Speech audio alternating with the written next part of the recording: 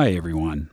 Pat Hamilton, Superintendent of Education and Program Services K-12 here. I would like to welcome everybody back to the second in our series of podcasts discussing the Upper Grand District School Board's multi-year plan and the Let's Go UGDSB launch. I'm joined today by Denise Heslip, Superintendent of Education and Program Services K-12, and our Director of Education, Peter Sovran. You'll remember in the first episode that we learned about the multi-year plan and a little bit about Let's Go and how following the Let's Go goals and outcomes approach will help us achieve our goals, which is Vision 2026, over the next few years. Today, we're hoping to provide some additional information for the leaders in the Upper Grand and break down some of the concepts just a little bit more. So with that, I think we'll get started. Peter, if you don't mind, can we start by talking about alignment?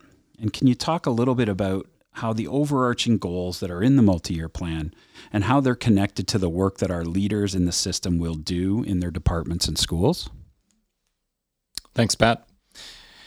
So when we spoke last time, we were really focusing in on the multi-year plan with the pillars.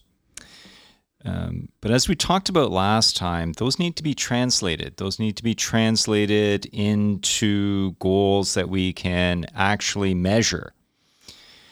We want those to be connected to Vision 2026. We want to be able to say at the end of the 25-26 school year, when the multi-year plan wraps up, we've accomplished these goals within each one of the pillars of the multi-year plan. So let me give you an example. When we talk about inspire a lifelong love of learning as a pillar, really, really important. We know that's a critical piece, but what does that mean? How do we measure that? So we've been working on overarching goals so that by 2026, we would expect that the learning experiences that are rated by all of our students are rated as engaging or highly engaging. So let's think about that just for a moment. In about 3.5 years' time, we will measure students' level of engagement. And what we expect, if we're successful, is that all students will rate their level of engagement in the UGDSB as either being engaging or highly engaging. That's an example of an overarching goal. Now, we're going to talk a little bit more today about how that translates into the work that we're doing in each of our schools, each of our departments, each of our areas, because even that overarching goal under each one of the pillars doesn't mean a whole lot in the work that we do day to day. It's, again, this ambitious target that we've put out there. And so what we need to do is we need to break that down even further. Thanks for that, Peter. Can you expand a little bit on what it means to set goals that are both ambitious and achievable? And do you have an example of this type of goal? Yeah, thanks, Denise. So again, to further the ambitious overarching goals, those are a way of us translating the words in the multi-year plan. But now if we're going to translate those ambitious overarching goals into sets of goals and outcomes, we need a different time frame. And so goals that are ambitious and attainable, what we're suggesting, have a time frame of about 1 year, about one school year. All the things that we're talking about, of course, are within the regular cycles of our school year, and beginning in September through to June with a great period of reflection and consolidation during the summer. So if we can set goals that are 1 year in length, and then underneath each one of those goals, set very deliverable outcomes that are achievable in smaller segments of time, what we're calling quarters, approximately every 10 weeks. So an ambitious goal is one that translates the overarching goal into a goal that can be accomplished in 1 year. And then in order to accomplish that goal, we're going to break that down into a series of key outcomes that can occur in 10-week segments. You were going to ask me that next, weren't you? I was. So I kind of blew that one. No, it's all good. So Peter, I see us going from Vision 2026 and overarching goals to other goals that are ambitious and achievable to outcomes. So we should talk a little bit about outcomes, and can you talk a little bit about what our outcomes look like and maybe an example of those? Yeah. So an outcome compared to a goal. So a goal is something that really is ambitious but can be accomplished. So it's a little bit out there. If we think about setting goals for ourselves, even personally, you often hear about, set the bar high. And then set the bar just a little bit higher than that, because wherever you set the bar, you know that you're going to sort of get close to it and sometimes not quite, make it. So set the bar just a little bit higher. When it comes to outcomes, though, key outcomes, it's really important to focus in on the 3 to 4 to 5 things that can actually be accomplished. Not sort of accomplished, not 70% accomplished, but absolutely accomplished within a 10-week period. So we have our ambitious goal for the year, and then we have really 4 sets of key outcomes that are 10 weeks in length. And those key outcomes, we spend quite a bit of time thinking about what are those 3 to 4 to maximum 5 key outcomes that absolutely need to be done, accomplished in those 10 weeks. When we put all of those together, let's imagine we have 3 key outcomes for a goal. And then we have another set of 3 key outcomes, again, corresponding to that same goal. Over the course of a year, we're talking about a set of approximately 3 times 4 key outcomes that when put together, when accomplished, will help us realize that goal. So here's the really important piece. Spending the time collaborating with everyone who's going to be involved at the school level or at the department level, and determining what are those 3 or 4 or 5 key outcomes. We have such an amazing organization of dedicated people who work incredibly hard.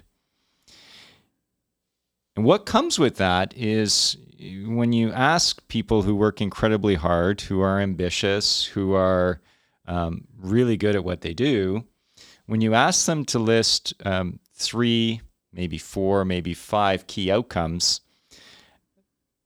they really have a hard time making those small and simple.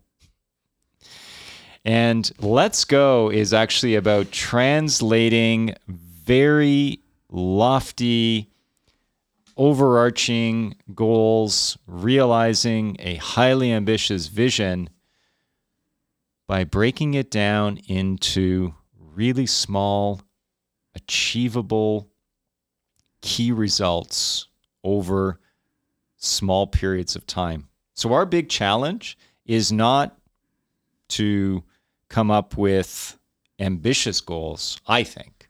I think our challenge is translating those into really small, simple, and achievable key outcomes on quarterly basis. That's our challenge, which seems sort of counterintuitive, that we know we want to get to a lofty Vision 2026, and we're suggesting the way to get there is to make it as simple as possible. Thanks, Peter. That's really helpful. I have a question. It's related to our UGDSB launch of Let's Go. So you've mentioned before that Let's Go is an approach. It's how we will work together as staff to realize the goals and the outcomes that we've set for the next 4 years for Vision 2026. For system leaders who want to get started on this approach, what should their next step be?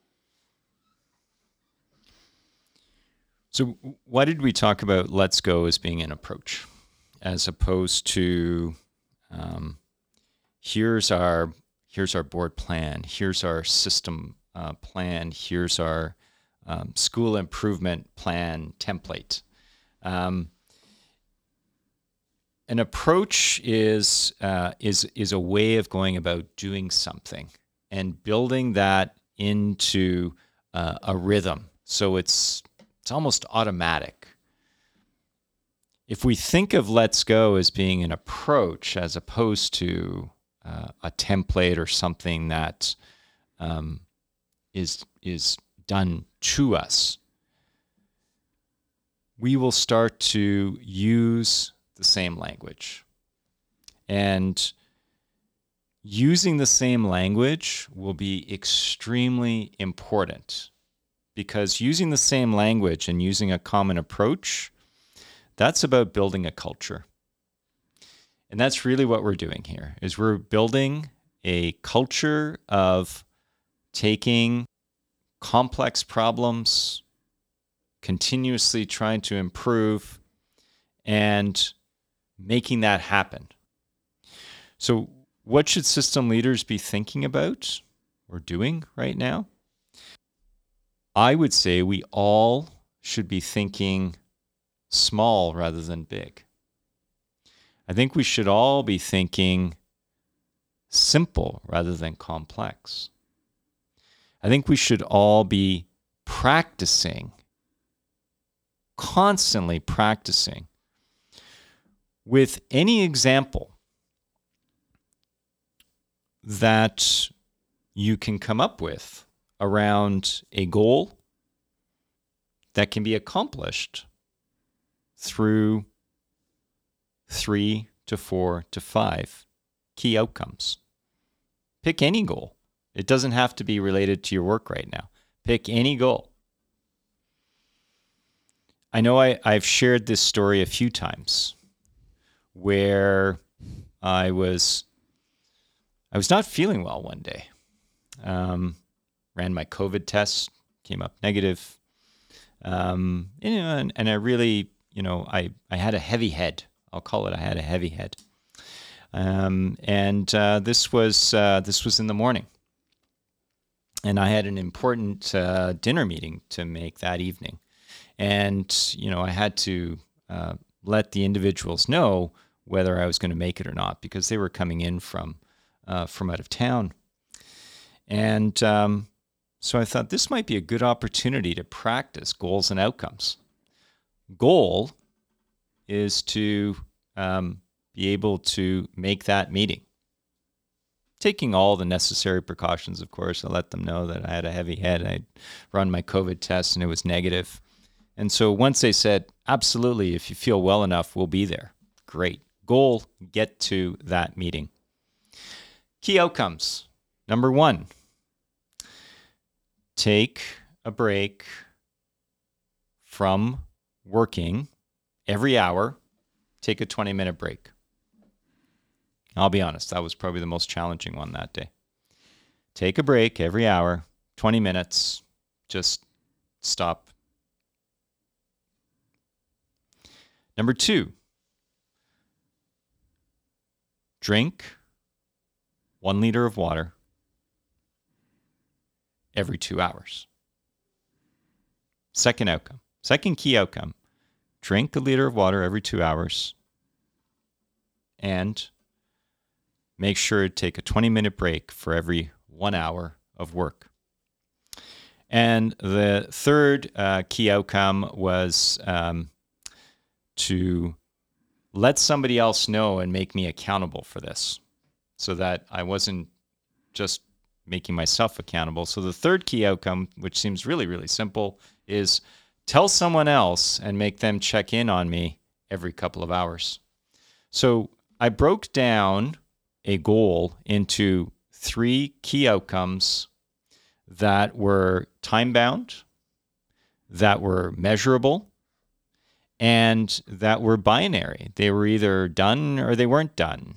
I either accomplished the outcome or I didn't. And so I did make it to that dinner meeting, and it was a successful dinner meeting.